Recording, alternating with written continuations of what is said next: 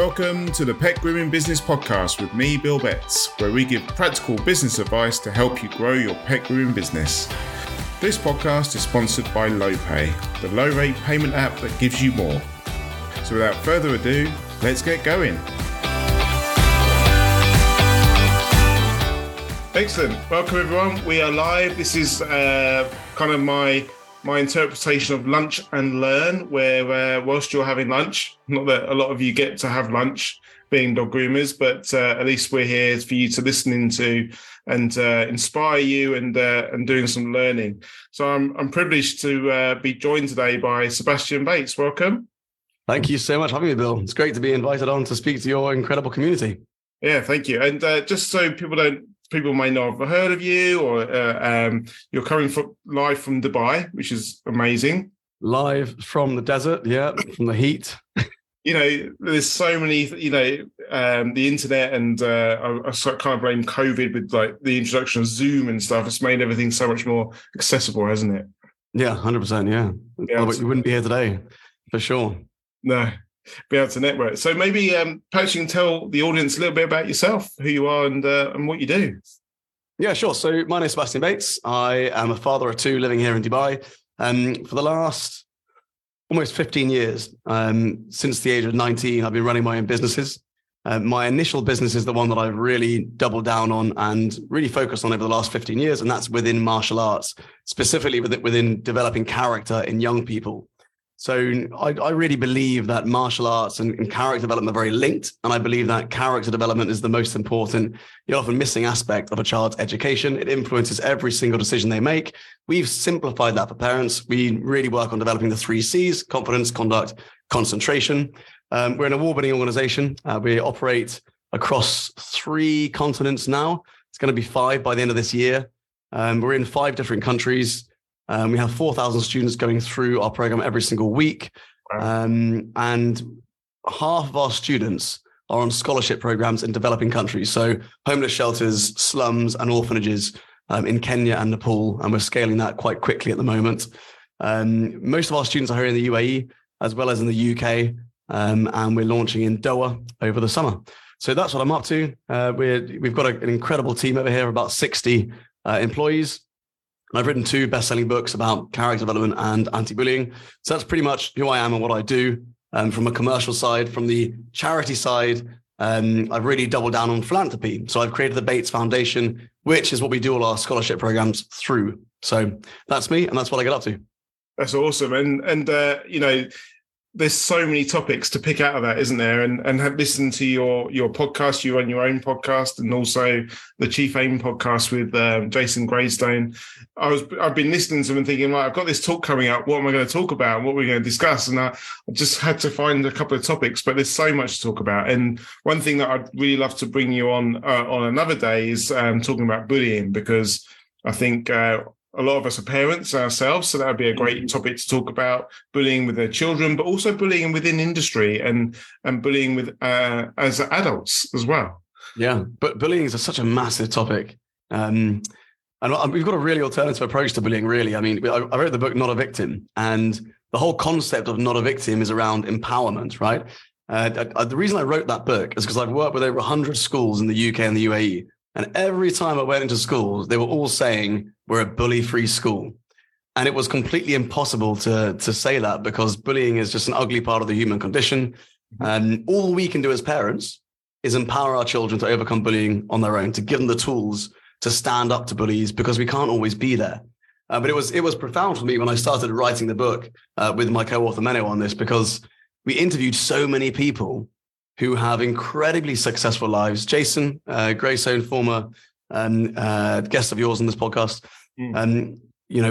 they attest a lot of the success that they have in their life to the bullying they went through as a child. And we misunderstand trauma and the benefit of trauma. I'm not saying we should go and seek it and that it's all beneficial, because trauma can be devastating. But there is something called post-traumatic growth that a lot of children experience, in particular, when they go through bullying at a young age, providing they're mentored in the right way. So I wrote that book to help basically to help parents mentor their children to experience post-traumatic growth and have and reap the benefits of going through such a difficult transition in their lives. It's a fascinating topic. I'd be more than happy to rant on bullying for hours and hours with you on another episode if you like. Yeah, we'll definitely book you in for another episode about that, because there's also obviously bullying within children, but there's also bullying within industries, and there can be bullying in the pet grooming industry as well. So, and bullying between business owners, right? Bullying from competitors to you and so on. Yeah, definitely. What's the book called again? The book's called Not a Victim. It's on audiobook as well, actually. So if you like to listen to audiobooks, people who are listening to podcasts probably like audiobooks. So Not a Victim. Excellent. So, straight away, there's value for our listeners straight away. Definitely going to go and download that book and have a listen to it. So, like I said, I've been listening to your podcasts and doing some research and thought, what are we going to talk about? So I've picked you're a serial entrepreneur, so I thought we'd start off with the attributes of being an entrepreneur. And many people here listening to this live and the podcast may not actually feel like they're entrepreneurs. Yeah. How would you define what an entrepreneur is? Well, I think entrepreneur is a bit of a buzzword, right? And the word entrepreneur really comes down to two things, in my opinion. A, are you a problem solver? Are you solving problems for people? And B, are you taking risks? If you look up the definition of entrepreneur, it's typically along the lines of, they're taking risk, typically financial risk, in the pursuit of a commercial reward, right? Yeah.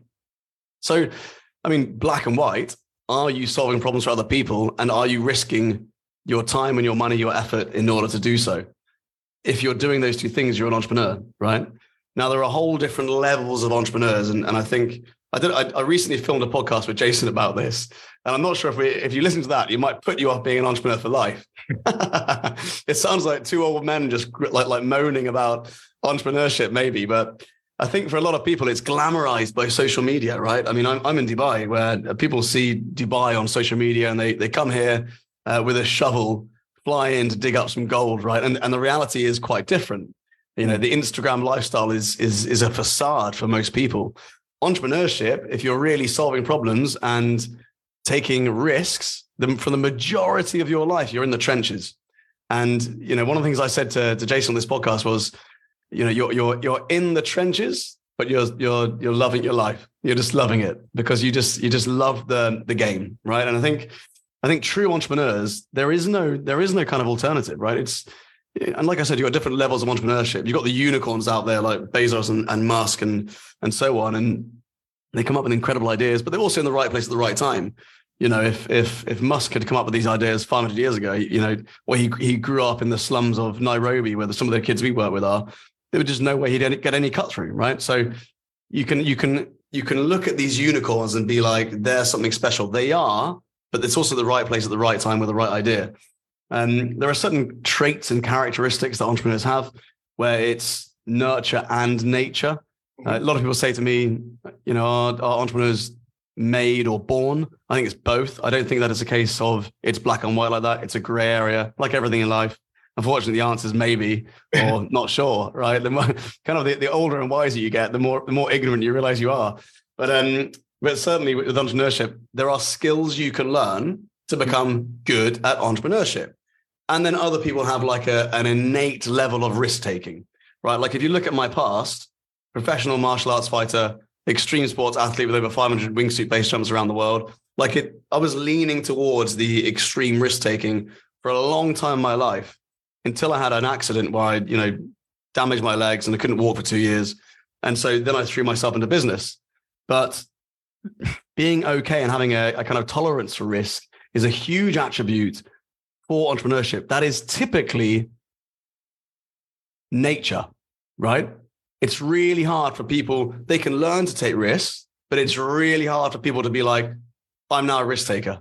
Yeah. Do you know what I mean? Yeah. And it's you see it all the time. People that they're the way they process things and they do their due diligence and struggle so long to hit the red button after they've got all the information they need. And other people just rock up and they're like, everything looks all right here. Do you know what I mean? Yeah. So for me, there's a balance between the two. You might not feel like you're an entrepreneur, but maybe you just got a different perspective, and that's okay. You don't need to be an entrepreneur. to run a good business, right? And to run a absolutely remarkable business, you need someone in the driving seat who's an incredible entrepreneur. There's no doubt about that. But to build a business that serves lots of customers and gives you a great lifestyle, you can be a good entrepreneur who understands how to take some risk and has learned the skills of sales and entrepreneurship and managing people and so on, right? Does that all make sense? This podcast is sponsored by LowPay. LowPay is half the price of SumUp and Zettle, so you keep more of the money that you earn. Rates start at 0.79%.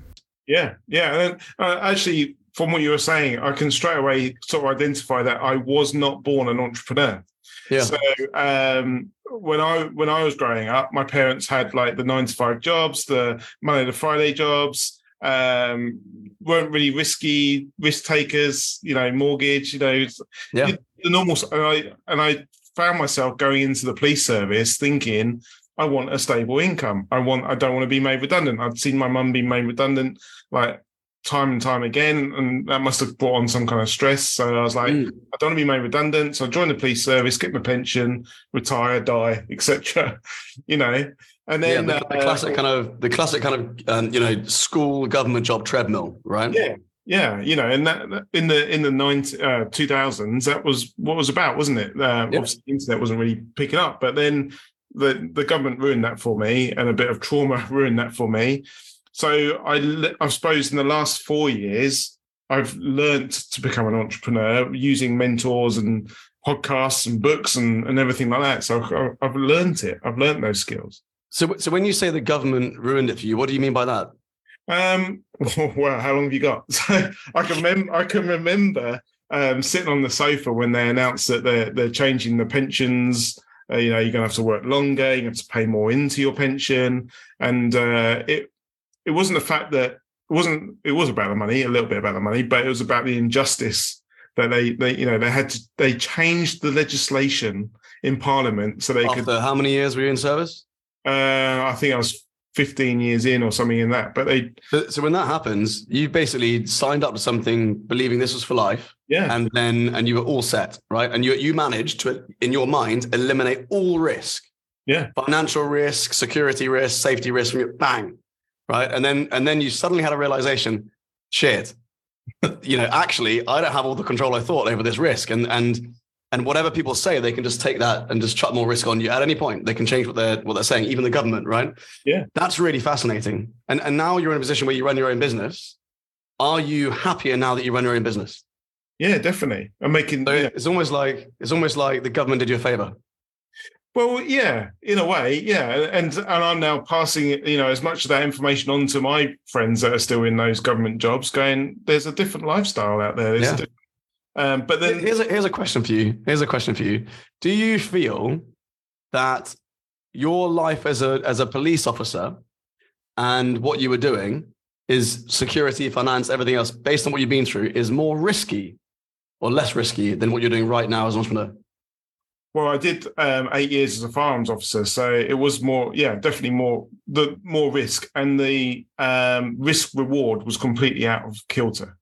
But I mean, take away the safety element of like health, in terms of how you are approaching that, right? And this the reason I'm like quizzing you on this is because it might be interesting for your audience as well, because it's basically understanding where risk comes from. If you look at it like the finances and the money side and the work-life balance side, if you like, and the pursuing your passion side, when it comes to the risk around that of losing what you've got and not being in control of it, would you say that there's less risk now you've got your own business versus when you were employed by the government?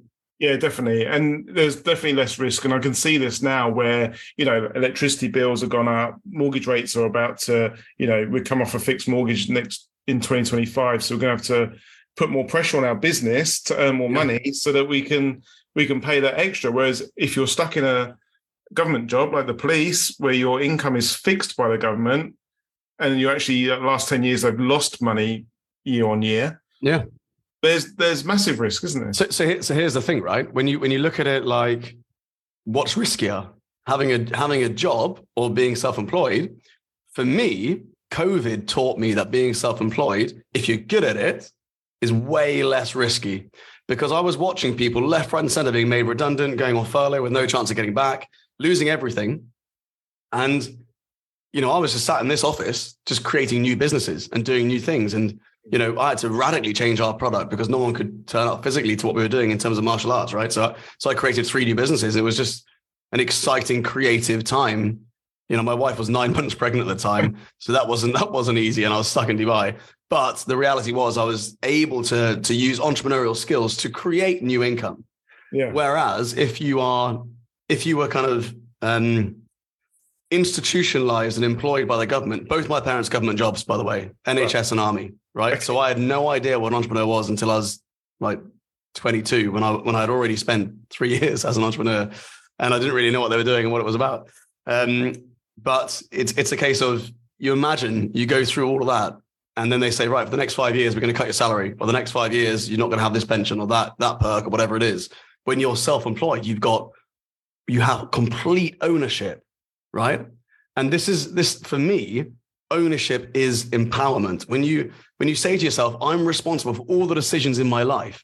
I'm responsible for all the positive and all the negative in my life. Something horrible happens to me, that I'm responsible for that, right? We've got dozens of staff around the world. If I have a member of staff who gets loads of complaints from a customer, it's not their fault. It's my fault. And the reason it's my fault is because I hired the wrong person, or I didn't train them properly, as one example, right? And the reality of that is, it's so empowering once you realize, and this is where entrepreneurship comes in, everything's on you, right? So imagine if you're a dog groomer right now listening to this, and you're trying to build your business, everything's on you. Not getting enough sales, it's on you. Not getting enough leads, it's on you. Not growing a business how you want to do it, it's on you. Once you accept that, it's not the competitor's fault. It's not you had never seen an entrepreneur, you weren't raised by entrepreneurs. It's not that. It's all on you. And there's extreme ownership with that, which I think is so liberating once you accept it. And for me, that's what entrepreneurship is. It's a fast track to extreme self-development, where you understand that having full ownership of everything in your life that you can control has a massive influence on how empowered you feel, and therefore the decisions you make. That's it. And it hit the nail on the head. And I was talking to a lady this morning who was like saying, well, I'm not happy with my customer base and how they act and how they do that. And it's like, well, if you're doing the same thing and it's not working, it's down to you to change it, isn't it? It's who put the customers there, and who's attracting them, and what are you saying to attract the wrong customers, right? Yeah. If you really understand your target market, you'll attract the right customers. So the mistake there is not diving into your ideal target market's pain points enough. Yeah. So I sort of said, like, think about the people you love working with. Why do you like them as a person? And then why do you like them as a customer? And you're starting to build that target market, aren't you? But it all comes back to us. And like you said, the empowering thing is it comes back to us, and then we have that power to change it, don't we? That's exactly it. And understanding that more things are in your control. And the thing is this, right? Going back to the bullying thing, if you walk into a room and you're being bullied by someone and it's their fault, they're the bully, what you're basically doing is giving them all of the power, and you're taking the power off you and giving it to the bully. So now the whole situation is under the bully's control. So the book, Not a Victim, is all about empowerment. It's about saying, I choose not to be a victim. And so there are several layers to this, right? When you look at that, it's like, okay, so why am I being bullied? Well, I'm being bullied because the bully is triggering things within me that are, traits that I don't yet own or love about myself. You're tall, you're fat, you're thin, you're short, whatever it is, right? If you don't fully own and love those traits about yourself, then you'll find a way to take offense to that. And then you could say, well, okay, what about if 5 people attack me? Well, then that's not bullying, that's assault. And that's very different. And here's where the victim mentality comes into that. Someone might be attacked by 5 people and then live the rest of their life like a victim and constantly scared of that. Whereas someone else might approach that situation as, I was attacked by 5 people. It's obviously traumatic. And I've decided after this point, I can make decisions to prevent that from happening, right? I can become physically empowered myself. I can be more streetwise, avoid situations like that, and so on.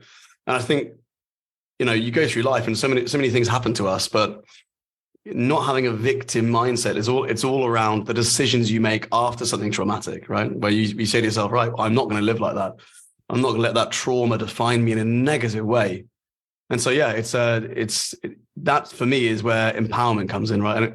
And I remember just having this kind of overwhelming feeling when it comes to why I started my business, just that I wanted to empower people. Initially that started off with kids, and now I work with about 300 business owners a year, where a lot of it is around empowering them, right? Empowering them to understand that they can do the things they want to do if they follow a set of strategies to do it. Do you find that people struggle to take ownership for their actions? Yeah, 100%. I think people struggle to take ownership for their actions? Yes. Most people who have a scarcity mindset in particular are looking to offset responsibility. Something comes in that's negative, and they want to immediately find an excuse or a reason for that, right? And like I said, the way around that is just saying, that's my fault. Everything, just imagine going through your day and everything that goes wrong is your fault. Everything. And then just see how it goes. You might have a terrible day, or you might turn around and say, 10% of that probably wasn't my fault. It was out of my control. But the other 80%, which normally I would say is someone else's fault, it's completely down to me. And I could have made small changes throughout the day or throughout my week or the month, which would have prevented that from happening, right? I think when I'm working with my clients and they have a complaint or a customer who's dissatisfied, I always put it back to them and say, well, it's an opportunity to learn, isn't it?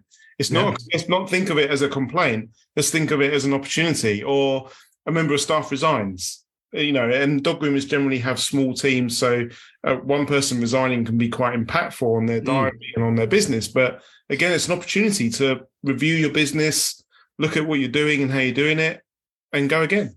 Yeah, exactly. And sometimes the hardest things that happen to us in life and in business, especially, they can be the best things for us, right? It's often the hard way of learning lessons, but that's the reality. Well, like my pension, when the police being cut, a few years later, I'm out and speaking to people in Dubai. You go through something difficult like that, and you could end up saying that was the best thing that ever happened to you, right? From a professional point of view. Best thing that ever happened to you, Bill, was the government cutting your pension. It's just reframing it, isn't it, and turning it a positive. And actually, it's suddenly like, wow, that's actually really liberating and freeing. Now that I look at that, I'm like, actually, that wasn't bad for me. That was good for me. It set me up on. You could have learned that lesson 10 years later, right? And it'd be like you'd feel like it was such a waste. But learning that lesson as when you did, it's just they've kind of bought you time. Yeah. Yeah. And I was actually I was speaking to an ex-colleague the other day. He's still in the police, and the police are geared up to like, how many years left, how many months left, how long till I retire. And now I was like, I don't even think about the pension. At some point, I might get some money through the door, but I'm not counting on it. I no longer stress on it. I no longer live my life waiting for that 30-year point or waiting for that. I've got 2 years left, just 2 more years. So, and that difficulty, right, of having gone through that is likely going to give you the energy you need to build something remarkable. And the other funny thing about entrepreneurship is this, right? If you look at some of the people who are really glamorized as the top entrepreneurs, they typically have gone through something, or they're fighting demons, right? Because you really need a push and a pull. You need something to really run towards that you really want to achieve. And you need something to be running the hell away from because you're so terrified it's going to happen. Growing up with a dad who's an alcoholic, or, living on the streets, or having a really rough time, in an abusive household or whatever, or, living within poverty, that would be such a strong drive to run away from. You take an individual like that, who's already got kind of natural traits towards risk-taking and ambitious, and then you put them in a situation where they're now able to kind of flourish a bit more, and they've got the right mentors around them. They're going to have this like seed inside them, which never wants their kids to go through what they've gone through, and they'll have this driving force, and people would be like, wow, look at everything they've created. But you have no idea if that's a happy person or not. This could be a deeply unhappy person who's constantly running and running and running their whole life until they die. And they may seem happy at the moments of highs where you spot them. But often I think in entrepreneurship, that the things that make us successful are also the things that often make a lot of entrepreneurs very unhappy. It's sort of constant striving for something else. And I've got a mentor, and when I join his sort of coaching calls, he's like, number 1 to 10, how good do you feel about your business at the moment? And I always say, will we ever be a 10? Because as an entrepreneur or as a business owner, are we always looking to, once we get to a certain level, are we looking to then move on? Do we ever achieve it? Well, this is it again, right? I think one of the questions you asked me was what is entrepreneurship and what makes an entrepreneur? And I think one of the most powerful insights I've had from that was this story I once heard of someone who had spent 20, 30 years building an incredible business, right? And I think it was an Australian. And they basically got to the point where they were going to sell their business for £500,000. So there they are in their apartment and they get the call, right? They get the call, they've sold their business. The deal's finally gone through after months of negotiation. They've reached the pinnacle of what they wanted to achieve in their life. Their whole life's been building up to this. And they've made so many sacrifices. They haven't got married. They haven't had kids. They've just spent their whole life on this one business. Put the phone down after making a £500 million sale, goes to the fridge, pulls out a beer, gets a pizza, and just sits on the sofa. No one's around him, feels completely lost, has lost the one thing that they've been striving for the whole time throughout their life, right? And isn't that incredible? In the one moment where that person should just feel incredible, they feel completely lost. And that was an amazing insight for me, because it was like, if you go through entrepreneurship with this whole belief and concept, like there's this one thing you're going to achieve, you won't ever be happy. And they did a study where they basically asked people who had £1 million when they'd be happy to retire and step back, right? And they said, when I got 2 million. They did the same with people when they've got £2 million, they said 4 million. They did the same with people who've got £4 million, they said 8 million. And the reality is there's actually you could actually look at it like, an equation, right? Where it's like 2 times what you think you're gonna need is when you'd be happy. Human beings are built like that. And the thing that actually gave you the ambition and drive to be in the position you're in now is like a double-edged sword. It's the same thing that's gonna prevent you from ever thinking that you're gonna reach the summit. And so I started to approach entrepreneurship in a very different way. I think COVID really helped with that, right? I was 30 years old when COVID was going on. One child, one more on the way, in a different country to home. I'd literally just moved to Dubai and I was just kind of locked up in here. And once I realized I kind of had more skills in entrepreneurship than I had been tested previously, I started to realize that I really enjoyed the game of entrepreneurship, right? I love solving problems for people. I love discovering people's problems and then trying to solve them. I loved using my creativity to sit at home with loads of pens and paper and designing ideas and products and services, right? Working on branding, even if I'm not as good at drawing the logos as other people, or, you know what I mean? And just coming up with ideas and using your creative talents to produce something and bring it out into the world and solve problems. And then I realized, when I was on a podcast the other day, someone said, when would you retire? And for me, entrepreneurship is just a way of life. And I was just like, well, when I'm unable to solve problems out there, I'd retire. When I stop finding problems that I want to solve, or I stop getting fulfillment from that. And that for me really brings me into the whole philanthropy piece, right? Because, charity work and philanthropy is such a fulfilling aspect of what I do. And it is for my team as well. And I think when you look at entrepreneurship like a career in solving problems, rather than I'm going to get the exit, then I'll be happy, or I'm going to get to this and then I'll be happy. A lot of entrepreneurs have this figure in their head. I earn this, or I save this much, or I invest this much, or the business grows to this much. Then I feel secure. Then I'll be happy. Then I can relax. When you get there, the figure's not enough. As we just said, 1 million, 2 million, 4 million, 8 million, right?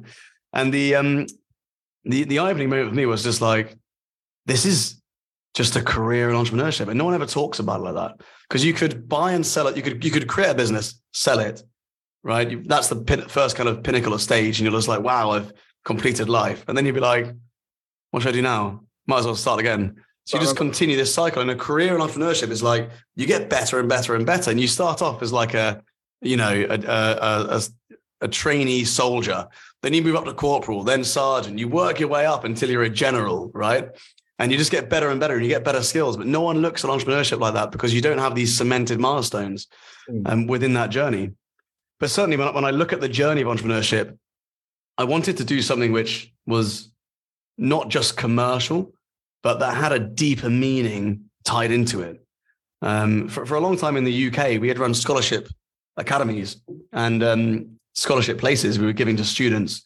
So basically about 10% of our students in the UK are on scholarships. And these are free tuition for children who are going through financial difficulty. We were sponsoring children who were the siblings of children who were terminally ill.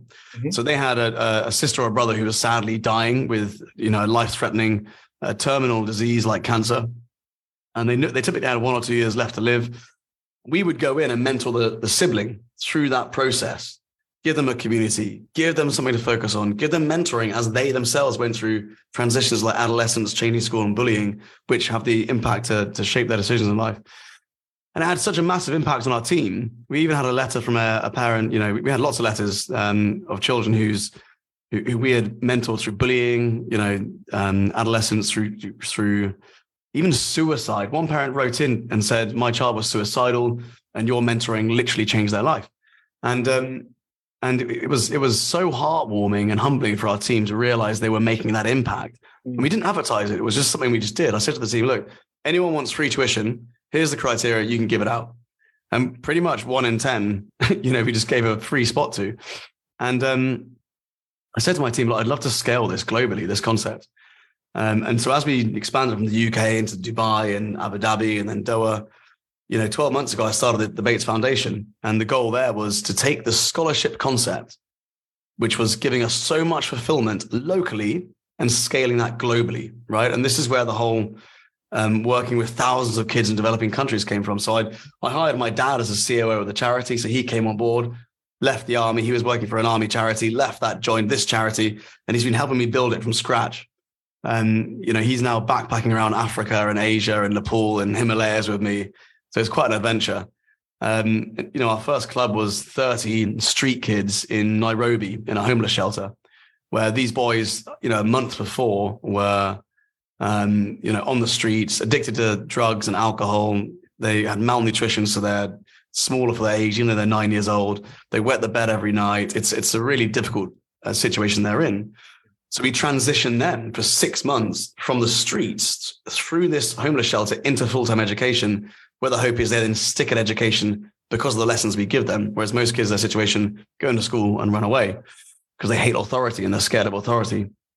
And so it's started with that kind of 30 kids in a homeless shelter in Nairobi. And now there's 2,000 kids just like that. And you can go to the batesfoundation.com and have a look at that. Or just find me on Instagram or YouTube, and there's loads of videos and stuff showing what we're actually up to. But tying that into our reason to exist is so powerful. Yeah. It's like, imagine if you're looking at, you're an entrepreneur, right? And you're looking at your year. At the end of the year, someone says to you, was your year a success or a failure? 9 out of 10 entrepreneurs would look at the balance sheet, right? They look at the revenue, the profit, the loss, and so on. And they would say, it's been a disaster. Or they say it's been really good. They would base their decisions purely on the commercial aspect, the finances, right? Mm-hmm. Revenue, loss, balance sheet, whatever. Now imagine if there was a whole different plane you were working on. So there's the commercial side to your business, but there's also a whole other metric that you work on, which is your impact in the world. And when I think about the word entrepreneur, really for me, it's about exploring your full potential to serve mankind. That's entrepreneurship. Being an entrepreneur is exploring your potential with your unique gifts, no matter what that is. Teaching martial arts, character development, being a teacher, a school teacher, being a dog groomer, being a vet, being a police officer, whatever it is, right? It's using your unique gifts and ability to serve mankind, not just yourself. But if we all approach entrepreneurship as this is the one plane of thinking about it, right? Success or failure based on the finances or the commercial impact of the business versus actual impact with real human beings whose problems you're trying to solve. I tell you what, you can have a terrible financial year and an amazing year from impact, and you'll walk out that year thinking, we've had a great year, right? It's almost like spreading your risk from your mindset across 2 planes rather than 1. Does that make sense? So there's almost a selfish element here as well. So I had to practice this word, philanthropy, or what? I've always struggled with the word. If you talk about it enough, you get better at it though. Philanthropy. Explain Say it 3 times really fast. some people might have never heard of that expression. So, it's charity, isn't it? It's giving to charity, or it's working for charity, or it's doing something. It's doing something without a commercial interest, essentially, right? It's just like you're solving problems without a financial reward. Simple as that. Yeah, and some people might be like screaming at us now, going, "Well, I haven't got the time, or I haven't got the money to do charity. I'd love to work with the RSPCA, or I'd love to work with a local dog shelter and give." This is a question I get a lot as well. I do a lot of talks on this, and that is probably one of the biggest questions. I haven't got enough money to pay myself, let alone donate. Yeah. Fair enough. So don't donate, right? You can't build a charity and impact loads of lives unless you've got you need money, you need influence, right? If you want to impact loads of lives through philanthropy, you need money and you need influence. To get that, you either need a very successful business, or you need a lot of brilliant network, right? So that's massive change in charity and so on. But as a business owner, you have a voice. So as a business owner, you have a community, you have a voice. It's actually remarkably easy to summon your community towards a good cause, to tie yourself to something. So you could tie your sales to something. You could say that for every give me an example of a kind of product with dog grooming. Well, for every dog groom we sell, so every customer. So for every time we groom a dog, we give a day's worth of food to a homeless dog or dog in a homeless shelter in India, right?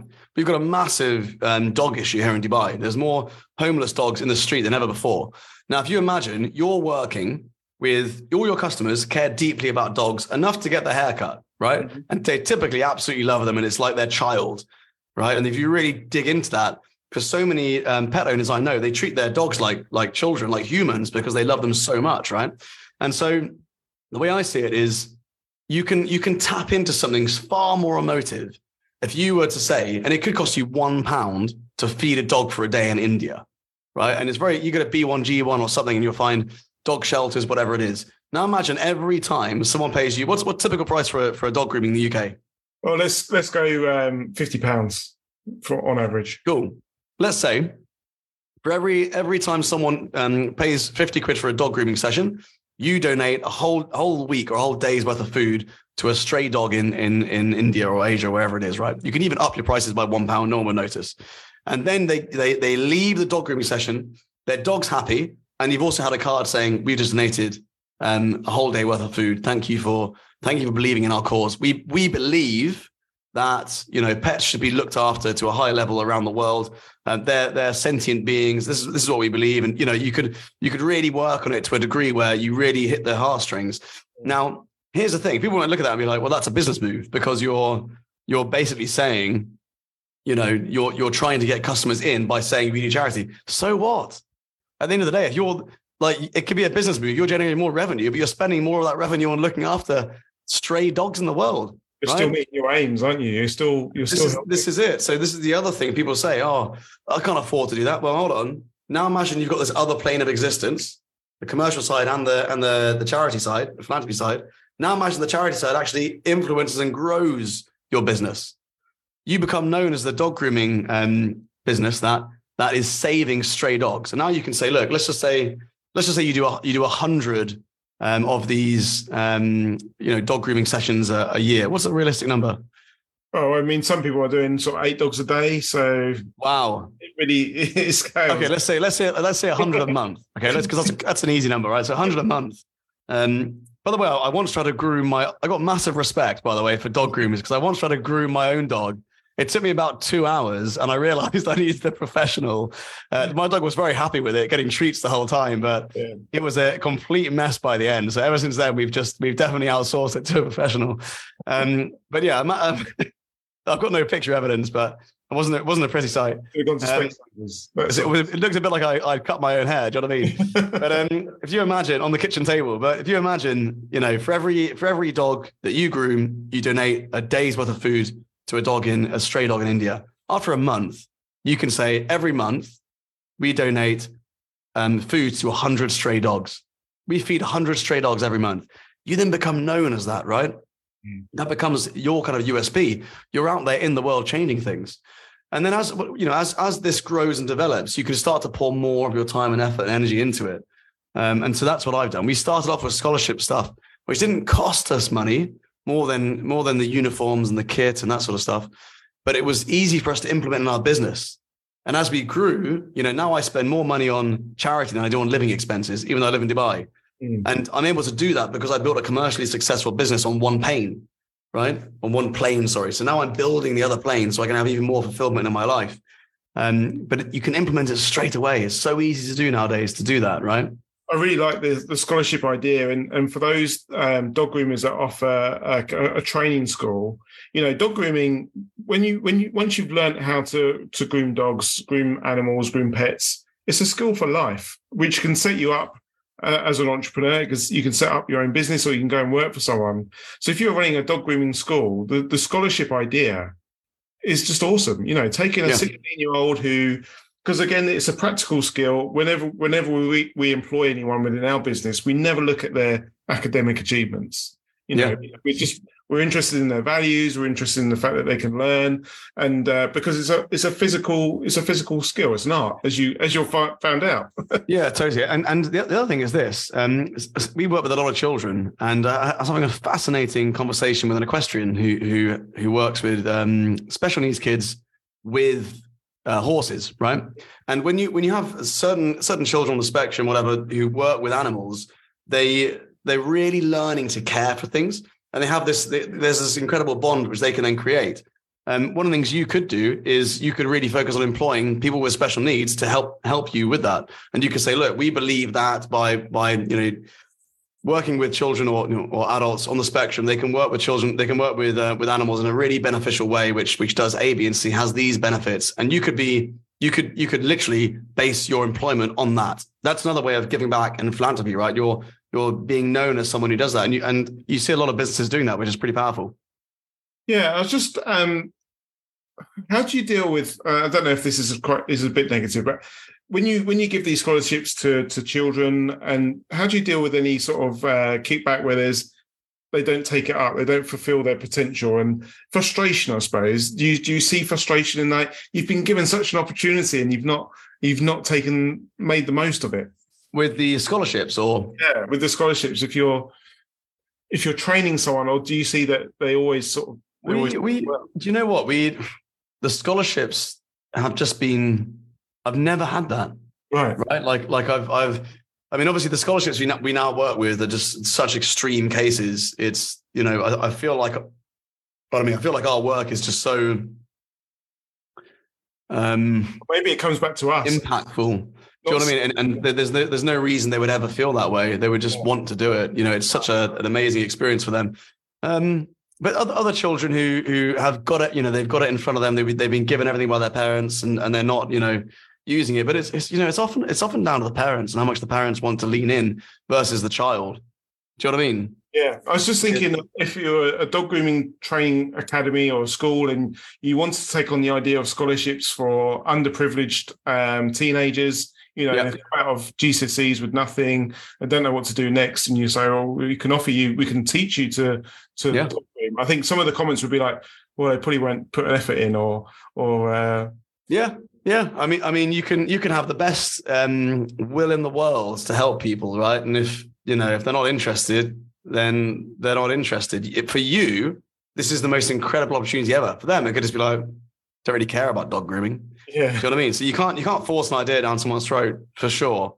But there's you would need to have a way in which people would apply and be really into it, and then you would interview them. I wouldn't pursue a scholarship with someone who I didn't think, who I thought was on the fence, right?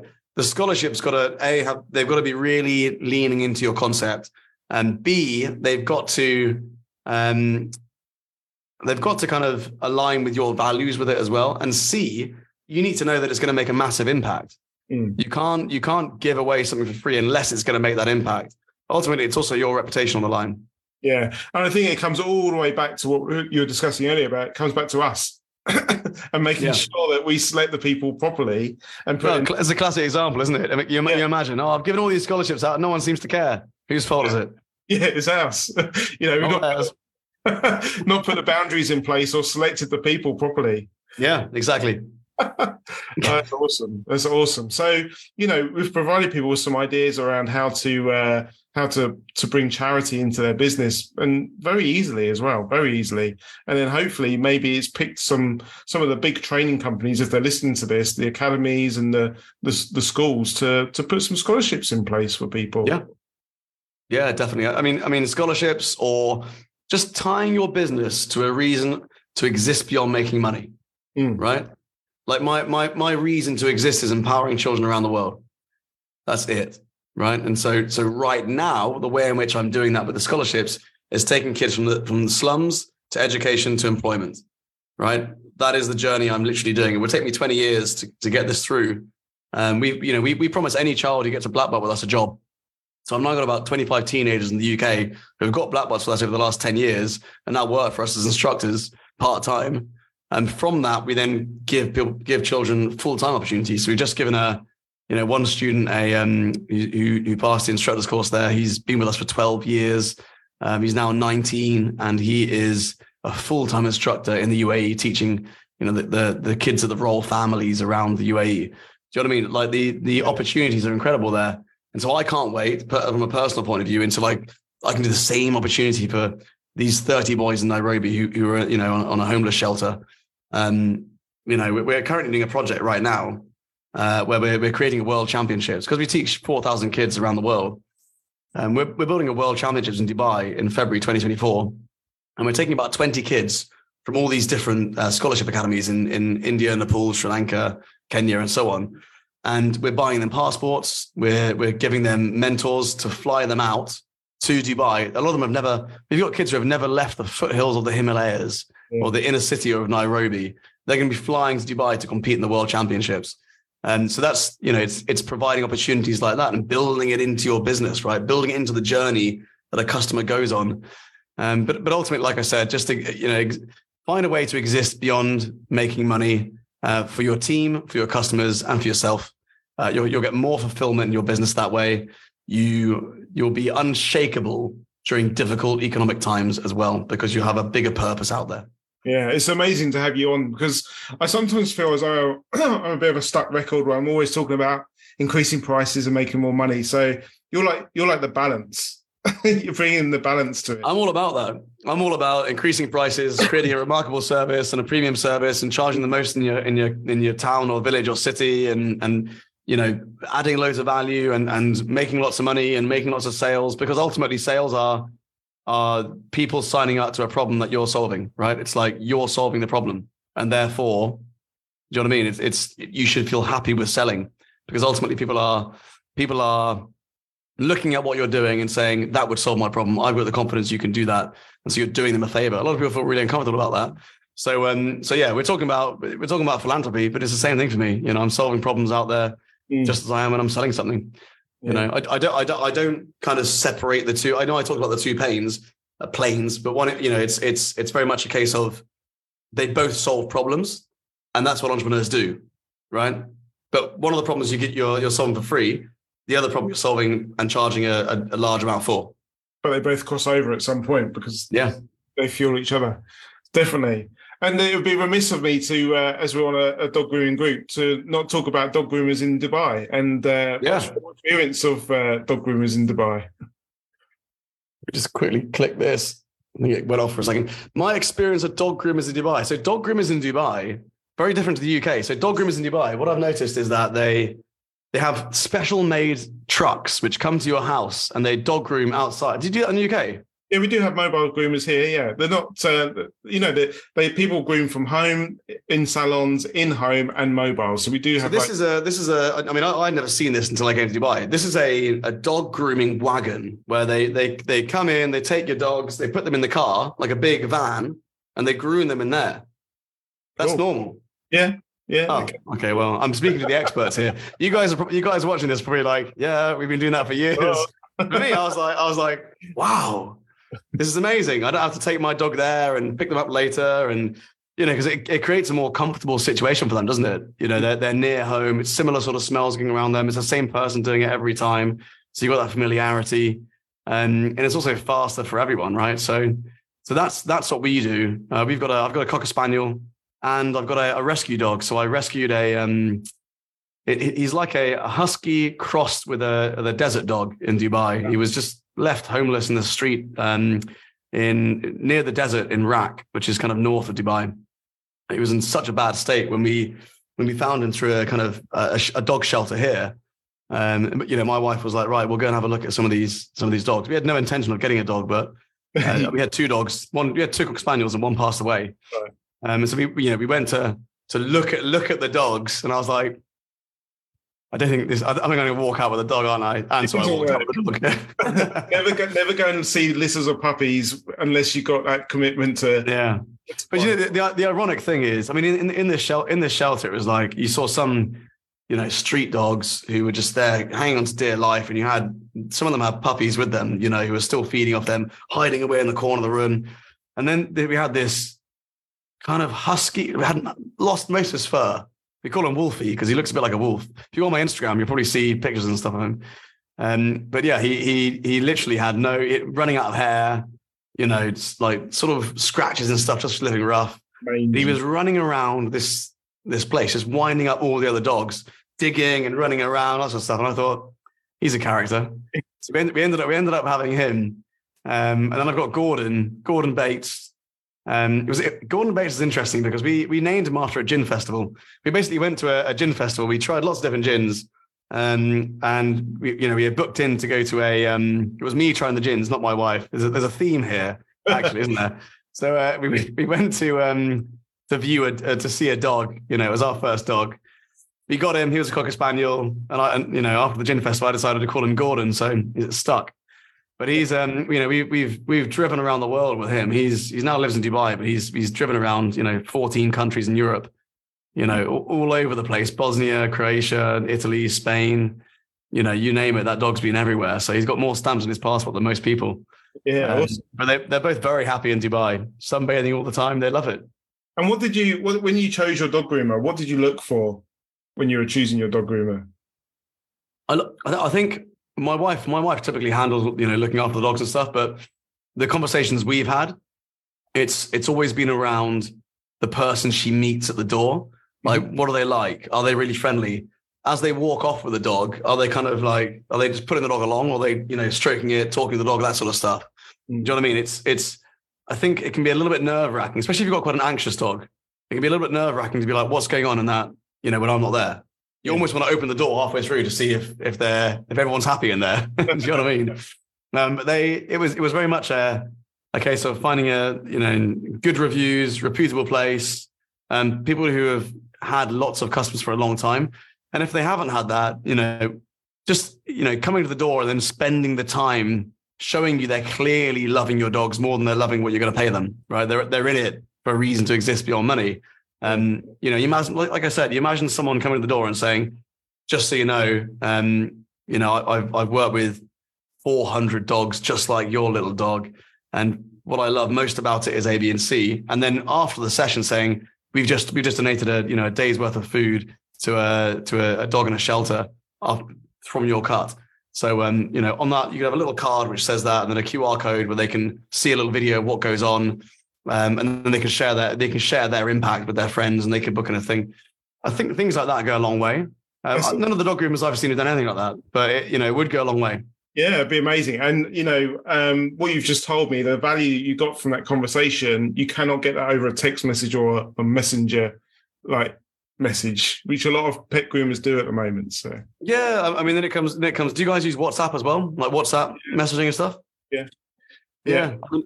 Trying to get people to go to the old-fashioned ways of talking and giving value and selling themselves and their service rather than just... Here's the thing, like I said at the beginning of this podcast, we deal with kids, you guys deal with dogs, which are basically some people's kids, right? Yeah.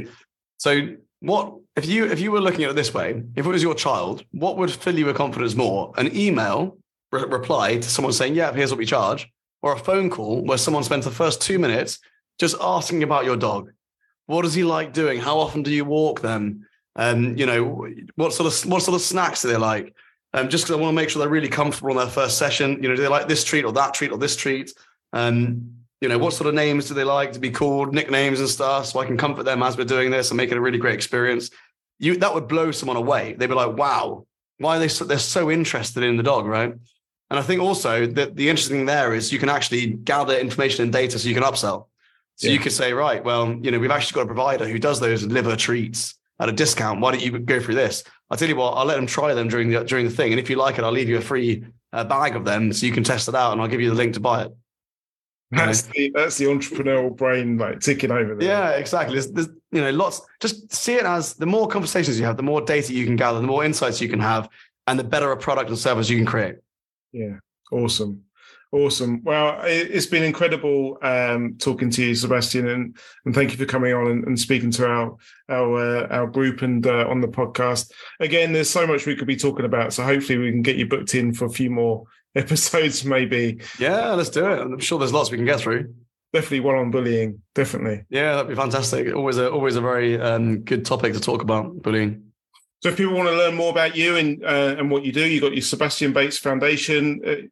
Social media. Yeah, so there's the Bates Foundation. If you want to learn about the charity, it's thebatesfoundation.com. You can find me on Instagram, seb.bates. I've got sebastianbates.com as my website where I put everything. If you want to learn about the Warrior Academy, you've got thewarrioracademy.ae or .co.uk.